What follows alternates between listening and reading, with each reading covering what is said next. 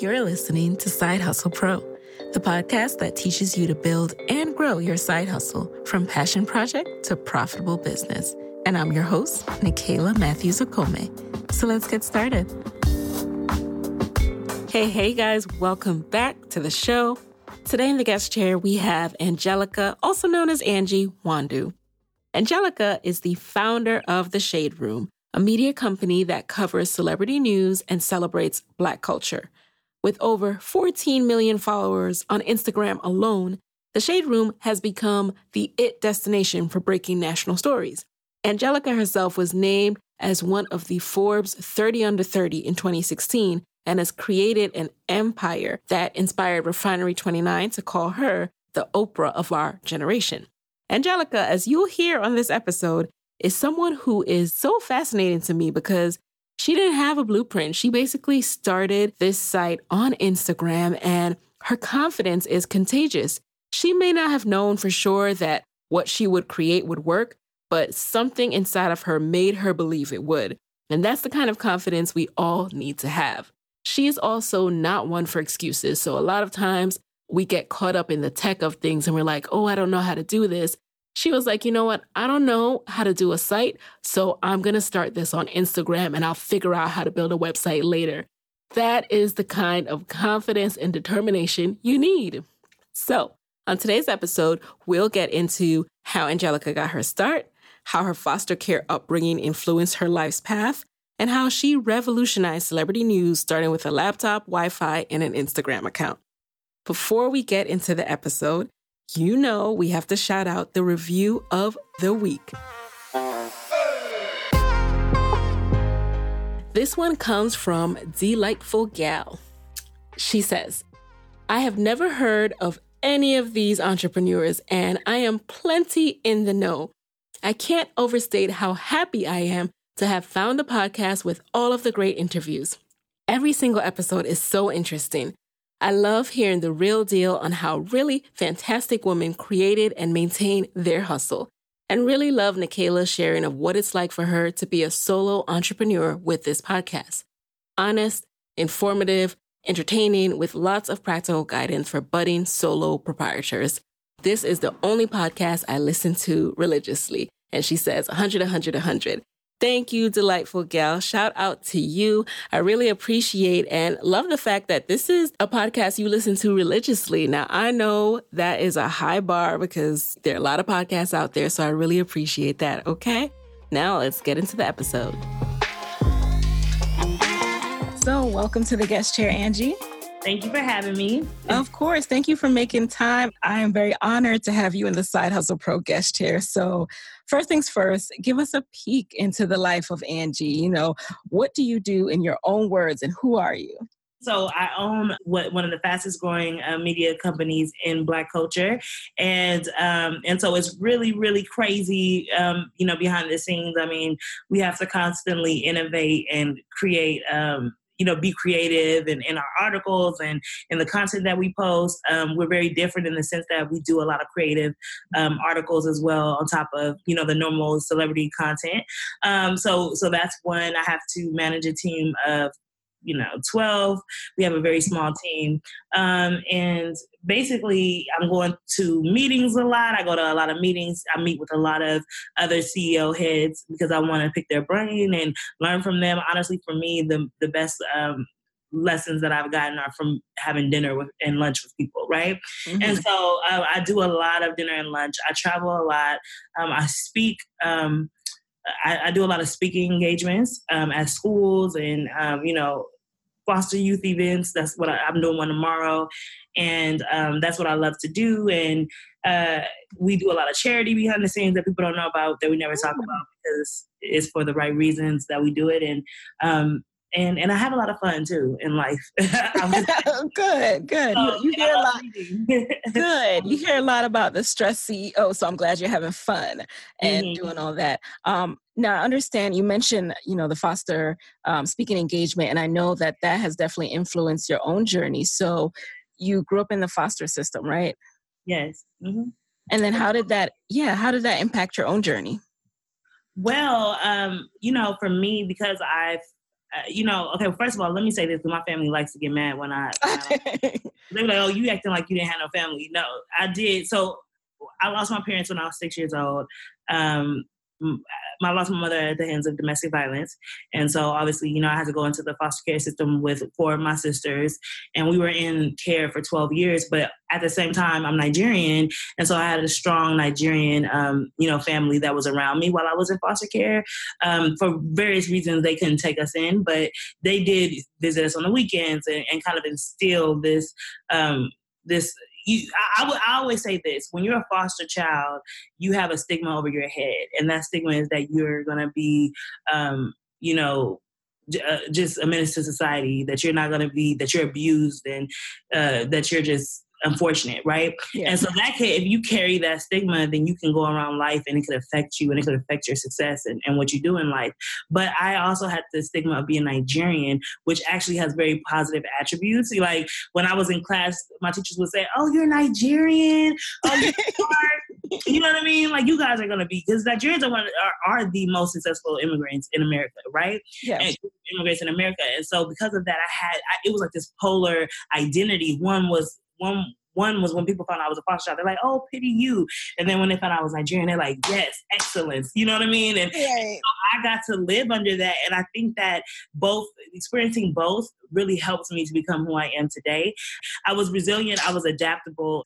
I was striving for success, and I had that instilled in me from a young age. So. Oh, good. Yeah, we are going to get into the entrepreneurship piece, but I know, like most people, you were on the straight lace path going into college. So you studied accounting and human resources, which is, I don't know, maybe you use that in your business today, but that is a far cry from starting the Shade Room. So how did that, talk to us about what was your original path, and then when did that pivot happen? So I told you about the Nigerian background, right? Yep. So they kind of pushed me. My cousin, who helped take care of us from he was the one that was coming on the weekends, things like that. He pushed me to study accounting because he was in accounting, and that was something that Nigerians really looked favorably upon, because they it's accounting, engineer, doctor, nurse, and that's it. You know what I mean? Lawyer or whatever. It has to be the top, careers. And so for me, I was like, okay, let me do that. Plus, I was in foster care coming out, so I didn't really have a mother or father, and I knew that I had to take care of I had a little sister, so I knew I had to take care of her and be an example for her. So I was focused on just doing what made money. But I knew I was a writer. I had been a writer since a kid. So talking about that, when I was younger, one of the things that saved me was I joined this program called Peace for Kids. Mm. And I used to be a bad child. You don't even understand. The other day I looked through my school records. I was fighting all the time. Oh, man. Not even girls, boys. You know what I mean? Women. But I had so much anger and rage inside of me because of my life and what I went through. Because I had some bad foster homes. But so because of that, I started to write, and I became a poet. And so I used to travel across the country in this team called Peace for Kids, and just saying my poetry and doing poetry slams and winning, right? Right. But because of that, I knew I was a writer. So when I went to college, I was studying accounting, which was so horrible. I just knew I was depressed. I didn't like going to class. I just was uninspired. And so I knew I was doing something that wasn't for me. And I just remember, this is the point that's kind of changed in me.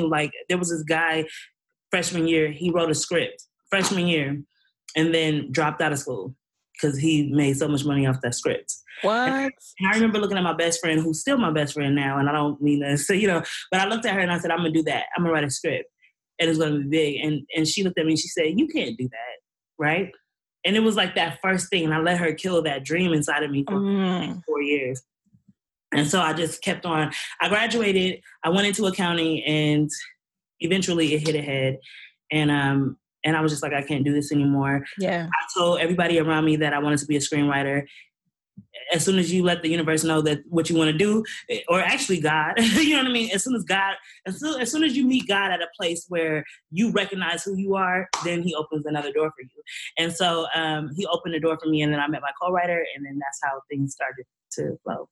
Okay. It's so funny that you talk about that because I also had someone when I was starting or just thinking about I was also a writer at heart, and I talked about how I wanted to start blogging again. I didn't know where it would lead. I didn't know it would lead to Side Hustle Pro. And I had a friend, I put that in quotes, right, who was like, yeah, but that takes a long time. So, people been doing that for years. And it's like, so why can't I do it too?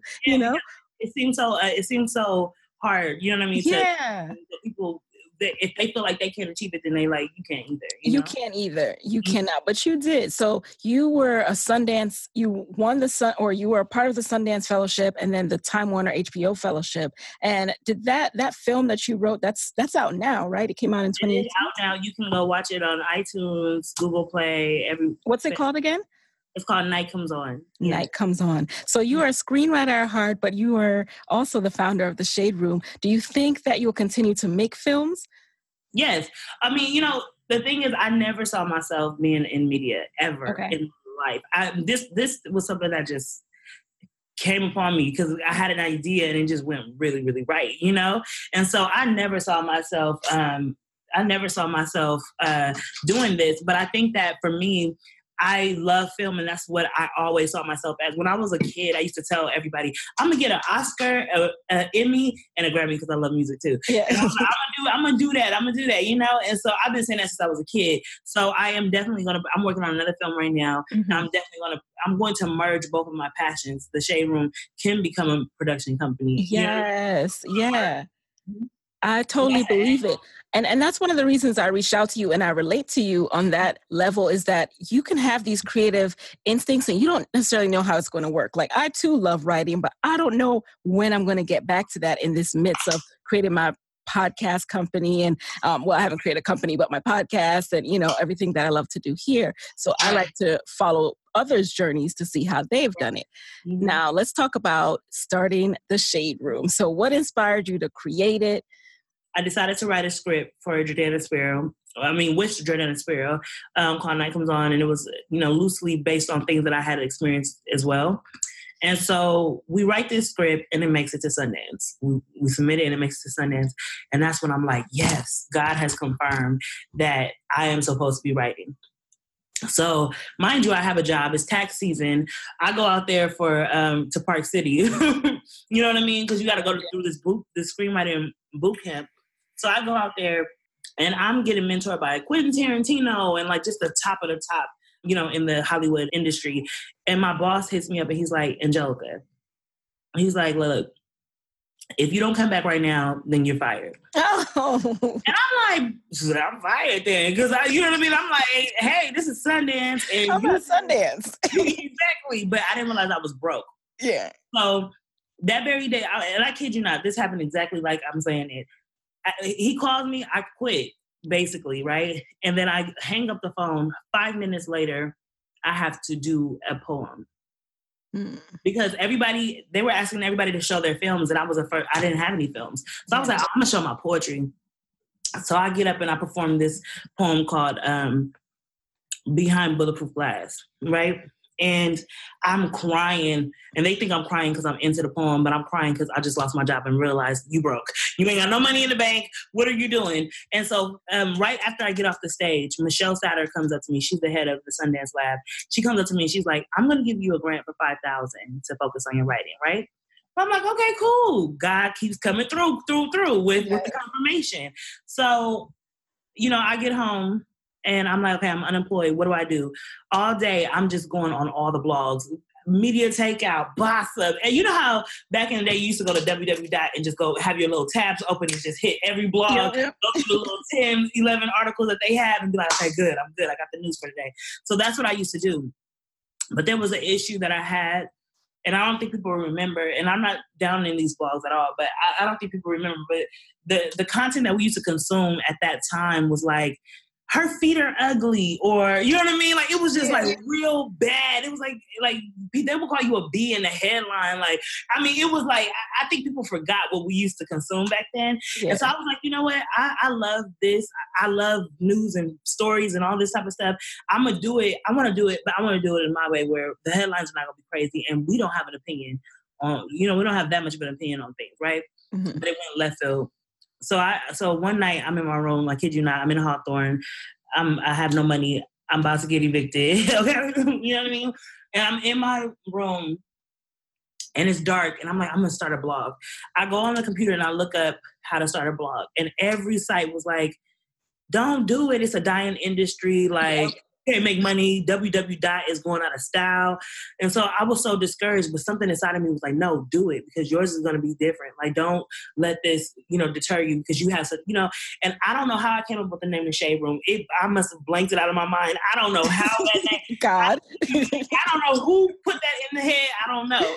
So I'm like, okay. So then I go to, the next day I'm like, okay, I'm like, I got to go to get an LLC, right, for my business. So I go out LLC place. I go down there, and I remember the lady. She looks at the application, and she's like, "You might want to change the name from The Shade Room." She was like, "Because you got to think about." And she was being helpful. She was a nice Black woman. She was trying to help me, and she was like, "Because people are not going to want to write a check to a company called The Shade Room." Hey, what you talking about? They write checks now. If she could see you now, you need to go back to her. Was that writing them checks? Yeah. But I was like, nah, they go. I was gonna change it to TSR Media, and then I was like, nah, it's gonna be The Shade Room. The Shade Room. And so, so I really knew. I just remember knowing for a fact that The Shade Room was a name that was gonna be good. Yeah. And that's so interesting that you went and established the LLC right away. Some people, they just start blogging and then they think about the business aspect much later. Well, the thing was, I knew I was researching it. So that's what they would say. They would say, before you put your name out there on social media and then you start this thing, make sure you actually own that name. And you know what I mean? You get what I'm saying? So, yeah. And make sure that you started a business. And so I was very business-minded. I've always been business-minded. When I was in college, I used to do everybody's hair for $45, weaves for $45. When I was in high school, I used to sling candy like no other. You know what I'm saying? So I've always had candy. I was always a hustler. That's what it was. I would hustle anywhere I was. And so for me, I was like, yeah, we're going to start a business. Plus, I had a business before The Shade Room called Juju's Closet, named after myself. It fell and burned because all I wanted to do was make money. And that's one thing I'll say for anyone listening is never do a business just to make money, because I had I'm not a fashion guru. I could dress, but I'm not a fashion guru. And so I tried to do a fashion business and model it after like the Heather Sanders and you know what I'm saying? And then Bella Boutique, and it just burned and crashed. And everybody was like, girl, bye. Like, I'm not a fashion. Get up out of here. Right. You have to have a genuine interest on some level. You have to have not only a genuine interest, you have to have a talent in what you're trying to do. Yes. You know what I mean? Like if you want to start a nail company, and I'm not saying it hasn't been done before, but if you want to start a nail business and you don't even like or care about nails, and you don't know that, how can you be a great CEO? Exactly.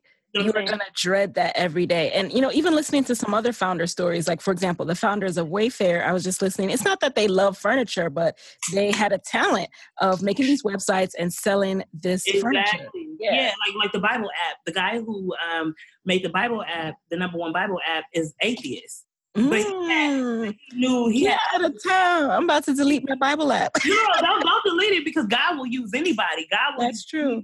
You get what I'm saying? God probably felt like he was the one who had the skill. Wow. You just dropped some knowledge on me. No, but you don't have to, you have to have something that has to do with the business that you're really good at.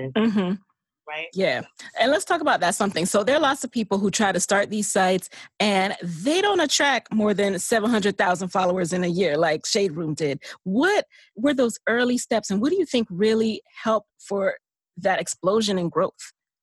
So I think that this is one of the biggest things, originality, right? So when you go back to when Shade Room came out, there weren't a lot of IG blogs because there was no blueprint for that. You know what I'm saying? There were okay. So it was an intersection. People were not going to www anymore because everybody was getting their news from social media, but they were getting it like somebody would share it or somebody would post it. You know what I'm saying? Like they weren't going to www. It was starting to die. So that's why when I went online and all the people were saying, don't do blogs anymore, because it was dying, but it was going to transform into something else. So when I started the Shade Room, which is very important because I didn't know what I was doing. It was a lack. It was a weakness of mine. I did not know how to create a website. And so because of that, I had to start on Instagram first because because I was so anxious and excited to start this business. You get what I'm saying? So I just was like, I'm going to just start blogging on social media. I'm going to build the following, and then I'm going to build the website, and then I'm going to lead everybody to the website. You know what I'm saying? So that was my mind frame.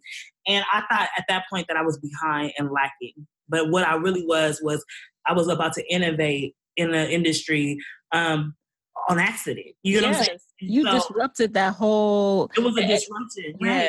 And so when you disrupt something, you're going to, the first disruptor of anything, right, is going to achieve a lot, right, more than anybody that follows. When you look at Netflix disrupting Blockbuster, you know what I'm saying? They got that, and they, you know, Netflix ain't no diss to Netflix, but I be going on there like, I can't find a movie that, you know what I mean? But they disrupted Blockbuster, and so they got that early fruit. When you disrupt anything, you get the early fruit. And so I think that that's one of the big things, that the Shade Room was kind of innovative in that sense of, okay, we're going to give you 24-hour feed on Instagram. Boom, boom, boom. It's going to go. You're going to be looking at your friends' stuff. This is where everybody is already. Yeah. Their friends are there. And in between looking at your friends' posts, you're going to get some Shade Room. You know what I'm saying? Yeah. The second thing. Go ahead, yeah. Oh, no. And in those early days where you like, okay, not only am I trying to make my content and make it interesting and different than everybody else, but how are you thinking about getting people to that Instagram page? Because even though it's Instagram, you still have to, you know, try to get followers. Well, okay, so the thing was, I think one of my strengths is that I'm very creative, right? And so for me, I just was like, okay, there's this untapped industry of people who are Instagram famous that don't get on the blogs because you got to do a lot to get on the www dots, but that have their own fan bases. And so I started with them. I started telling their stories, and then I would go into their comments and be like, yeah, if you want the tea, come back to the Shade Room. You know what I mean? Like, that's it. And so because they weren't traditionally famous, they would come in and give us exclusives. Like they would give us exclusives in the comments. Like they would go back.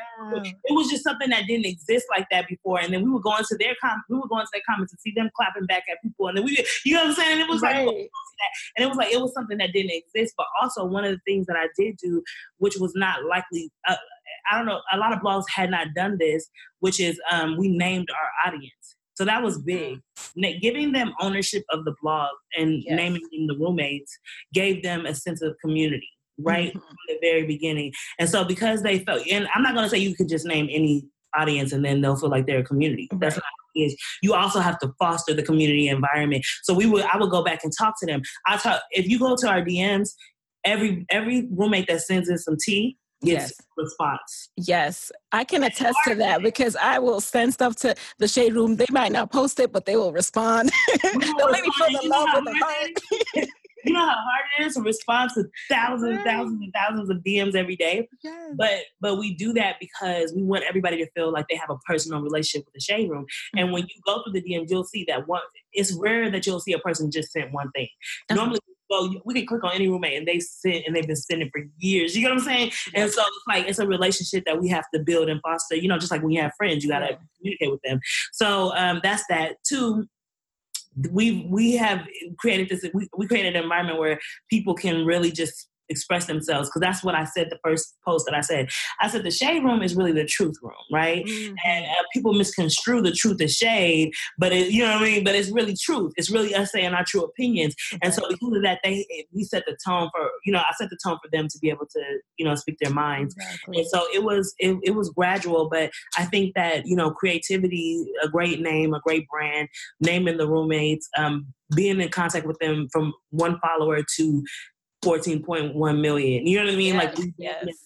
We still treat them like they're our friends. Right. And I also love that it's really hard to make celebrity gossip seem lighthearted. You know, sometimes it gets a bad rap as negative and all of that. However, when you come to the Shade Room, you're laughing and not at people per se. Like sometimes it's just genuine, you know, fun content. And then you also have that aspect where now it's not just, you know, like the unknowns in the comments. It is the most famous people who are in the comments, clarifying things, supporting each other. And I love that about it. I love that people are there bigging each other up in the comments of the Shade Room. You know why I think it's that way? Because we have taken our opinion out of it. In the beginning, it was different. In the beginning, it was, if you know old school Shade Room, then you know it was a little, you know, bad, you know, because Because I wanted to do something good, and then I just started attacking people because I was unhappy. I was, like I said, I was in Hawthorne, I was in the hood, and I was poor at the time. You know what I mean? I didn't have any money, and so my energy was transferred to the page. Mm-hmm. But once I began to get like a team of people, and get help, and then realize. And see, that's one thing about a CEO that you have to make sure you do. You have to be able to evolve, and you have to be able to listen to advice. If you can't listen to advice, that's why females make better CEOs, in my opinion, because women typically are able to reflect, you know what I mean, on their behavior and themselves, and not get so egotistical that they have to, nobody can tell them anything, right? And so a good CEO listens really, really well. And my audience told me, get off the page. We don't really care about, your biases and your opinions. Let us talk. We come for the comments anyway. So I said, okay, I'm going to let y'all talk. So we took our opinion out. If you notice, we only have an opinion if it's like the roommate's opinion. Mm-hmm. You know what I'm saying? As a whole. But other than that, we don't talk about, we don't say nothing in the caption. We just like, this is what happened, y'all. We're just here to serve the tea. Exactly. And the roommates are the ones that have the voice. And that's why we've been able to build a unique relationship between celebrities and the people, because the celebrities understand, oh, well, that's what the people said. Mm-hmm. People's opinion. Exactly. So let's talk about, okay, when did you know that this was an idea worth betting on, that this was something you were going to make your full time and into a full career? I knew that in the first week, and I know that's odd, and a lot of people probably won't know that in the first week, but I knew it in the first week because we were getting extreme traction. The first day of blogging, I was blogging 24 hours that day. I wasn't sleeping. I'm telling you, in the beginning, I didn't sleep. I was literally going crazy, but I was blogging 24 hours that day and 350 followers the first day. Now, to the average eye, that's not much, but to me, I was like, oh. Yes. A week and a half later, we had 10,000 followers because Tammy Roman shouted us out. She stumbled upon the blog and shouted us out and was like, ooh, this new blog is really doing it. Like, she got us 10,000 followers that day. Wow. After that, I was like, okay, this is it. It's big because it was the traction. And so when you're doing a business, first of all, most businesses don't succeed until month 6. Mm-hmm. But if in a year if you're able to see that you're progressing, like your orders went from 1 to 100, you know what I'm saying, or whatever, there has to be some type of progress that you're noticing. And then once you see that that's happening, then you can, yeah. And when did you start to monetize, and how? Was it just strictly advertising? Were you selling anything as well? Girl, I gotta tell this story because I don't think I ever told this one. I was trying to do Google ads. You know how you do Google ads? Right. I eventually built a website, and then I was bringing people back to the website, and I was like, okay, I need to figure out how to monetize this, because everybody was like, you should be monetizing it. Because everybody was judging me. They were like, you on Instagram? What are you doing? You're going money out of it. So I'm like, you're right, because I am broke. So one day I was like, okay, let me try to do this. So I created the website and I did Google ads, mm-hmm. and I was making money, right? For me, I was making I think I made $5,000 in a week or so, right? And I was like, this is it. This is what I'm supposed to be doing. And I would say not even a month later, someone reported my website to Google Ads, right? And I was like, who? And I'm still side-eyeing. Reported it for what? For, Google is really strict. So if you have a girl who is in lingerie or something like that on your site, then they'll take it down. Now, the kind of content we was talking about, you know what I mean? Of course somebody, you know what I mean? It was just sensitive content. So they did that, but I was banned, and I'm still banned from Google Ads. I will never ever be able to make money from Google Ads. Oh my. But that was a blessing in disguise. This is what I want people to see from my story is how God twists and turns things. Mm-hmm. Because if I had Google Ads, I would never have been getting we would never have the model that we have now, which is a unique model. We get, because I was blocked from Google Ads, I said, well, let me make money like the IG models make money. You know what I mean? They do direct sales with the businesses, B2B, yes. You know what I mean? So I was like, let me do that. So we built a B2B model, but we built it with Black companies. Mm-hmm. You know what I'm saying? Mostly Black companies. There are other companies that we work with, but it's primarily Black companies. And what happened was they were able to get a big audience for cheaper.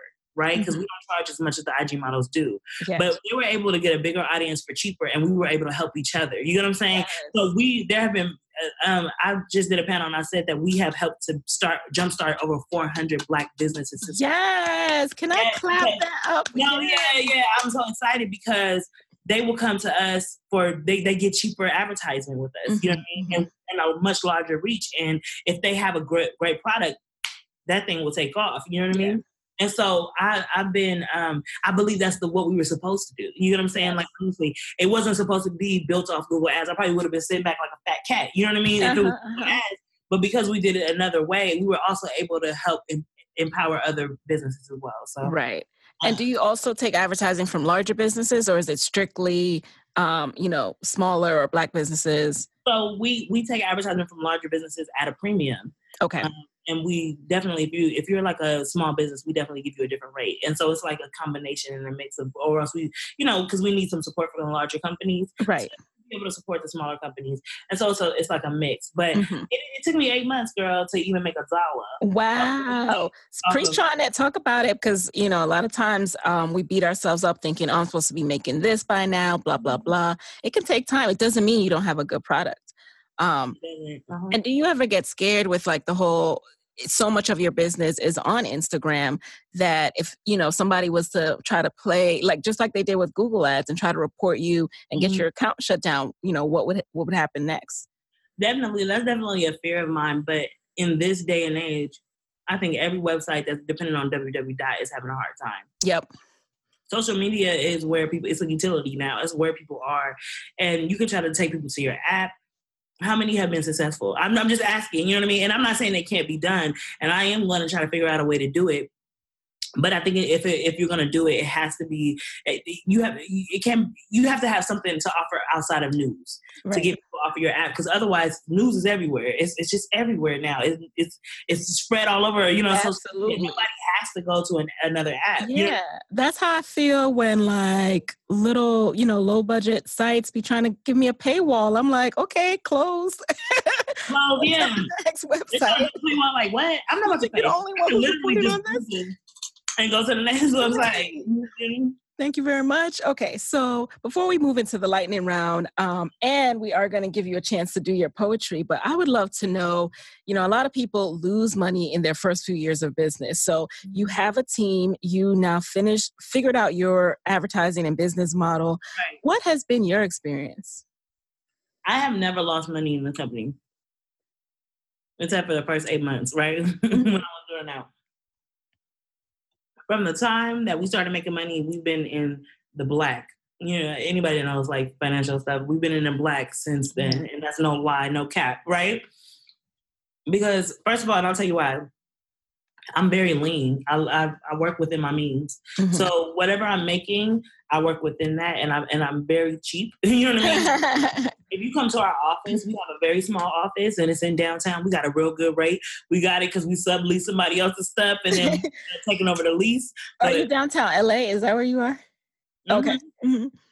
This office is cheap. Now we can move to and they don't clean the windows outside, and so it's got bird stains, whatever. But we can move to a lavish place that's on top of, at the top 21st floor, and just, you know what I mean, and be lavish. But for what? You know what I mean? Like there will be a time for that, but when we have, in excess. Right. And so I think that, we don't take a lot of investment money. I only took one investment, which was from a man named Bryce, and it was for $100,000. And it was a small investment. And in the beginning of the shade room, and I never spent the money. I just wanted somebody who was smart. He's smart and he's in the industry. And so other than that, no, it's what we're doing is actually unique because a lot of companies take investment money from, on their path, especially in media. And people believe you have to do that. But we have been just taking the money, reinvesting in the company, saving a lot of money for And also one of the things that I do that may seem really weird because everybody classifies this as a gossip site, but I think at this point we've proven we're a media company. Yes. But I tithe. I tithe. I will tell you now, you give God his 10%, God will bless your 90%. You give God his 10% and you will be blessed blessed. And we have been blessed to be able to have exactly what we need to move to the next step and the next level, you know? Wow. And what's been your approach to hiring? Because I find that so difficult. Like, how do you know who to bring on? Do you bring them on part-time? And if it's part-time, how do you make sure they're really dedicated to your vision? So my approach to hiring, you're calling on one of my weak spots. You know what I'm saying? I'm not even gonna lie to you. Yeah. For any business, hiring is the hardest part. I'm gonna just tell you right now. Yeah. Now this business hiring is hard because you got to put them on an Instagram page, and any one of them could just take it down, and you know what I mean, or attempt to. It'll be stopped. Right. They can attempt to just ruin your whole brand. Yeah. So it's important that you trust them. So here's the thing, right? I struggle to tell this story, but I really do. There was this biblical story about this guy named Gideon, right? Gideon was one of the first examples of how to hire people in the Bible. And so you guys, if you want to read that, read it and you will get so much from it. But basically he dwindled it down to the people who were most desperate to do the job, right? Mm-hmm. And so when it came to the first person that I hired, that girl was like, so hungry to work for the Shade Room that she stalked me. You know what I mean? Like I didn't hire anybody until I saw that hunger, and she literally would email me over and over and over again and send me her resume over and over again. She'd be like, "Did you get it yet? Did you get it yet?" And I made her wait like 3 weeks, and in 3 weeks she was just over and over again. There are some people who will send you their resume and then go. Mm-hmm. She would hit me in the DM. Did you get it? You know what I mean? Like, and I was like, oh, okay, you hungry. You really want to be on the Shade Room. So she was my first hire, and she was a great hire until, you know, she's not here anymore, but she was a great hire for a while. You know what I'm saying? And so I learned to get people who showed that determination. You have to show me that you are hungry. And I never hire anybody that just on the first run. Like, you have to show me some determination, whether you're trying to reach out to me, you're trying to find me. Timby is still on the team, and she's one of my favorite writers on the team. Timby moved all the way from the UK to LA before she got a job. What? On faith. I spoke to her on the phone, and I said, oh, maybe. I said, well, you know, I'm having this event with Issa Rae. It was like a hiring event with Issa Rae that we did years ago. I said, so, you know, I didn't even tell her. I was like, you could come. She came. When she came to that event, she said, I'm already moved here. I'm ready. I said, oh, okay. Y'all hear these tips about how to really get the job? You on the team. I was like, you on the team. And I never regretted that. You're still on the team. Wow. She's a power player. So people got to show you that type of determination. Also, having interns is very good. Okay. You can't, don't get into no illegal stuff, but pay your interns, but having interns is great. And we're going to open up another intern company an intern program, because half of our people that work for us were interns. Oh, okay. So when you have interns slowly training them to do certain things, then you can build up the trust. You can see their behaviors and how they operate and begin to say, oh, this person might work well with the team. You know what I mean? So having a long, rigorous process before you hire them is actually something that will do really well. And then also another tip is to make sure that where their future is aligned with what your company is. You know what I mean? So that they feel like they can achieve all of their dreams through your company, then they'll stay longer. You know what I'm saying? So that's all great tips. Thank you. Yeah. Get a little hoarse myself, but and you keep your team small. You keep your overhead, low. So when you say you're investing back into the business, are there bigger and better things that are coming? Like, what's next for the Shade Room? That's actually a good question. I invest back in the business with salaries. I like to pay. I think our writers are paid higher than some of the people at BuzzFeed, and you know what I mean, all these other companies. And so when you keep them well paid, then they obviously they add more to the company. But also reinvesting into video is what I want to do. I'm not going to lie to you and say I know everything, because the problem is that I have to build a blueprint in the sky as we're flying. And that's one of the hardest things to do. And when it comes to business, there is no blueprint. Sorry. You know what I mean? Like, you can if you want to do any other field, if you want to be a lawyer, there's a blueprint. You want to be a doctor, there's a blueprint. Just go here, do this, pass this, and do this. You know what I mean? But when it comes to business, you have to create that blueprint, and you don't know which one is going to work blueprint A, B, C, D. You don't know. Right. You have to use discernment and faith to be able to choose which avenue is going to be the best for your company, and information too, knowledge, right? And so that's where I'm at right now. I took a while to do big investments because I wanted to be knowledgeable of what this industry entails, and I was looking at every other media company and seeing what they're doing, you know what I mean? And seeing the things that didn't work for them, like Vice or BuzzFeed, you know what I'm saying? And I watched them all do video, and now I'm like, oh, okay, I get a little bit more information now. So, you know what I mean? It's like timing is perfect, and recognizing your timing and not feeling like you have to be fast and catch up. How can the Shade Room compete with a media company that's valued at $1 billion, you know what I mean, or whatever, you know what I mean, however many billions is valued at. So for me, it's like we have to play our own race, and we have to focus on our own self and what the Shade Room needs. And so we're going organically there, but video will be a lot of where the investment. Yeah, and you know what's so funny is that these companies worth multi-billions, blah blah blah. They're looking at the Shade Room, low key. They got all their feelers out, all their people looking at what we're doing. So that's what I'm saying. And that to me is miraculous, right? Yeah. Because it's like, wow, you have all this money and all these, you have the top executives and the top talent, and then I meet with them and they're like, listen, we could do it again. We would have did it the way you did it. You know what I mean? They're looking at you. And so it just goes to show it doesn't matter. Like, people resonate with the Shade Room because they feel like it's a part of the culture. That it means more than just a media company. Right. It's where Black people get their news, and they trust it enough to say, "Oh, we're gonna get a lot of different representation." Mm-hmm. When one of our beloved, artists die, we're not gonna say crackhead died, you know what I mean, or whatever. Right. You know what I mean? Like the other blogs, we gonna show your respect. You know what I'm saying? And so I feel like Black people needed a platform that was able to not only give them the entertainment, but also in the know with the politics in a fun way that we talk, and also do the positive images and all that type of stuff with the Shade Room provides. Yeah. And the Shade Room will go the red carpets. We will round up all the Black people and be like, yeah, okay, this is their outfits. You know what I mean? Like, we give them media, we give them press, we give them media, we give them press for their projects and things of that nature, where you won't see TMZ. When the last time you see TMZ? No shade, because I love TMZ. I love Harvey over there. But when's the last time you seen TMZ pump somebody's album? Mm-hmm.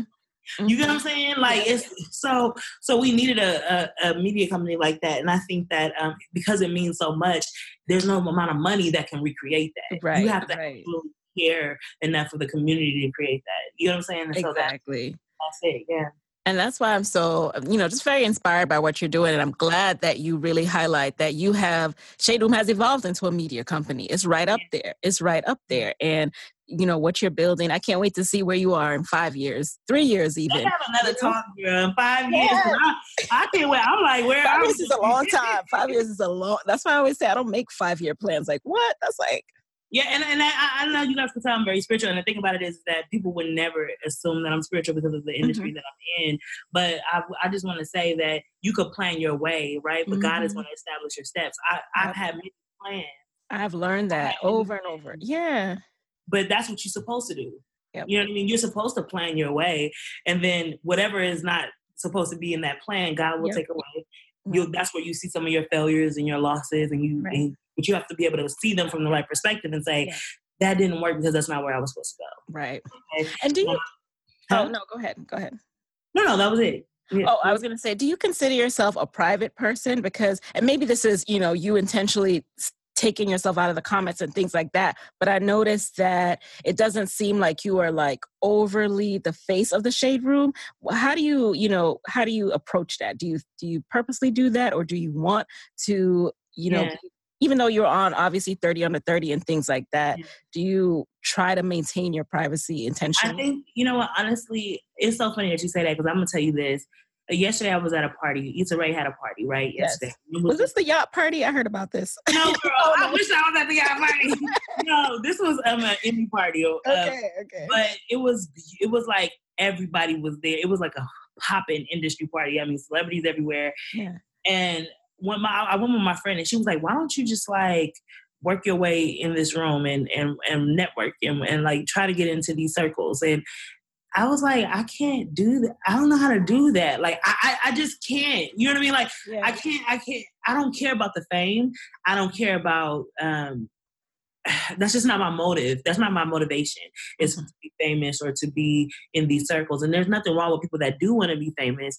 But I just was never built like that. Even when I was a kid, I was never like the popular girl. You know what I'm saying? I was always the one that, I was on the outskirts of the popular group. Like, I would be the one that follow, you know what I mean? Or whatever, you know what I mean? I was never popular adjacent. Yeah, I was popular adjacent. Yes, I was never, and I always was socially awkward.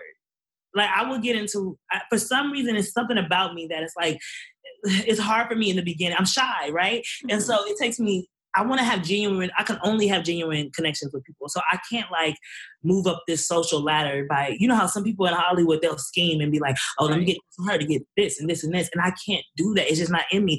And I remember yesterday coming back from the party, and I was like about to cry, honestly, because I was like, God, why would you make me be the CEO of this type of company when you know me since I was a kid. You know I'm not the type that's so social. Mm-hmm. You know I'm not the type to, you know what I mean? You know what I'm saying? Right. And I had to think and say, well, that's probably why he chose me for this. Yeah.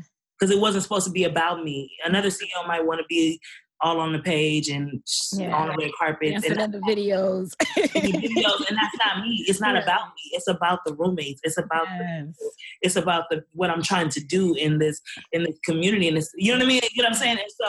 And so I have to keep saying, God chose. He knew who I was, and he knew I wasn't the popular girl. He knew I wasn't the one that was going to work a room.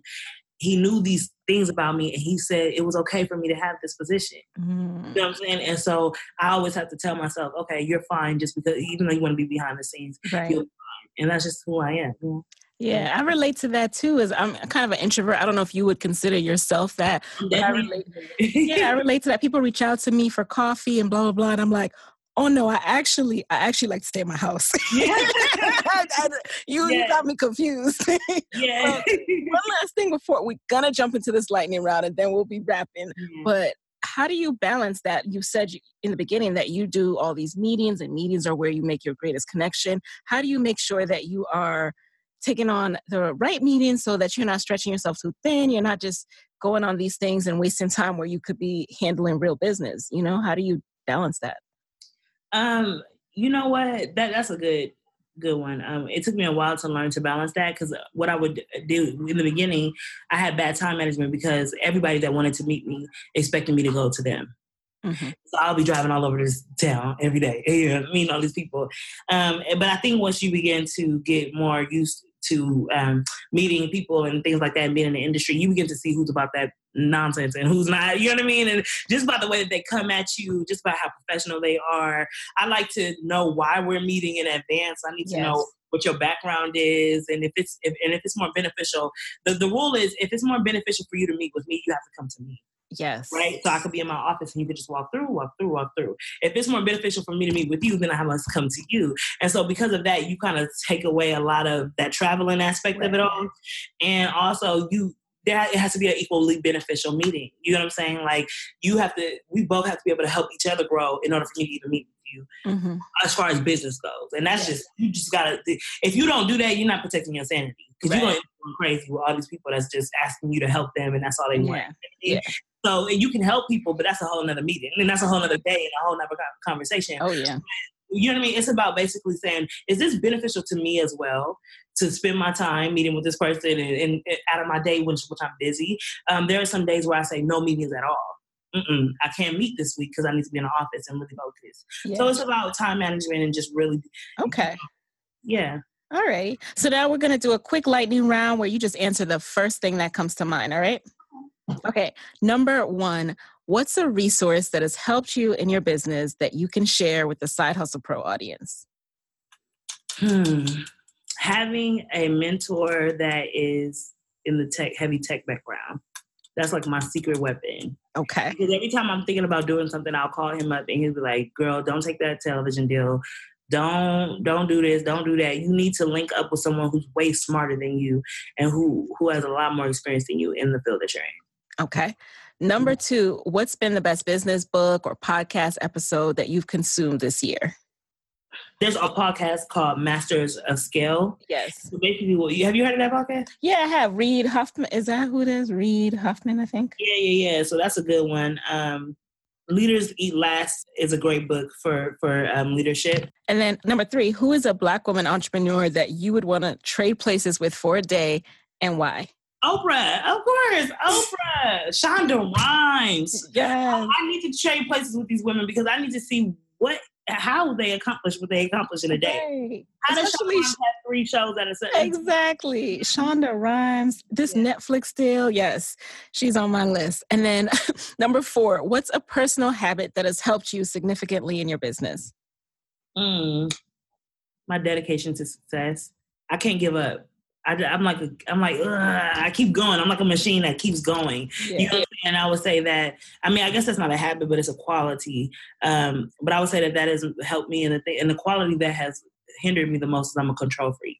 I want my hand in everything. I don't feel comfortable having projects going from start to finish without me in it. You know what I mean? And so that can hinder you. It can create a bottleneck in your company. And so that is one of the things that's stopping me. But my dedication to continue on is the main thing. Okay. And then finally, number 5, what is your parting advice for fellow women entrepreneurs who want to be their own boss, but are worried about losing a steady paycheck? First of all, and this is something that I like to talk about because my sister wants to be an actress, but my sister also loves her paycheck. And I tell her, if you want to be an actress, yes, you gotta lay the paycheck to the ground. You have to be able to sacrifice. Life is not going to give you anything for free. If you do not have the heart to sacrifice everything that you have for something greater, then you may never see that thing that you desire. You know what I'm saying? You have to be willing to sleep in your friend's house. You have to be, and I'll tell you right now, when I started the Shade Room, I reached a point where I might have gotten evicted, right? And this was a day before I made enough money to write a check to my manager. I mean, my landlord or whatever, whoever, you know what I'm talking about, the person. Yeah. This was the day before I had this conversation with one of my friends. And my rent was due that day. Wow. But you know how you have that little grace period? So I had like 2 to 3 days grace period before the fees started collecting on, right? And I called her and I said, I can't do this anymore. You know what I mean? I need to get a regular job. Do I need to go to a restaurant and just get a job, right? And she told me, she said, absolutely not. She said, what do you need to do the Shade Room? I said, I need internet, I need a phone, and I need a laptop.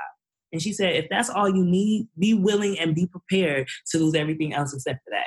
Wow. To keep going. And when she said that, I said, oh, okay. It was like a weight was lifted off of me. The fear was lifted off of me because all I needed, and I knew I could do that. I already had a laptop. So if I needed to go to Starbucks to get Wi-Fi, to keep doing this, or if I need to sleep with my friend, in my friend's house so that because I lost my apartment, whatever, I can still pursue my dream. You have to let go of the fear of not being comfortable to pursue what you want. And I've seen it from many other people. Life is not just going to hand anything to you. Nope. Not anything great unless you work for it. So not anything great. That's a perfect note to end on. So, Angie, what is the best way for people to connect with you after this episode? I know they're going to want to. Connect with me. Okay, Angie@theshaderoom.com is my email. Okay. And I'm on Facebook. And that's it. I had an old Instagram that I don't use anymore. Shade Room is my Instagram. That's how I learned. Okay. Thank you so much, so much for being in the guest chair. This was personally very inspirational for me, so thank you.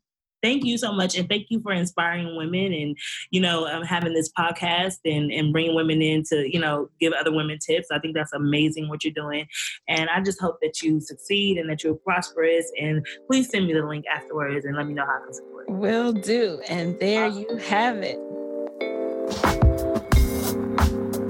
Hey guys, thanks for listening to Side Hustle Pro. If you want to hear more from me, head on over to sidehustlepro.co/Side Hustle Corner to get my weekly Side Hustle Diaries chronicles about my own journey from passion project to profitable business. And if you want to find me online, I'm at Side Hustle Pro on Instagram, Twitter, and Facebook. Don't forget to join the Side Hustle Pro Facebook community. Go to sidehustlepro.co/mastermind. And as always, if you love the show, do me a favor and subscribe, rate, and review on iTunes. Thanks, guys. Talk to you next week.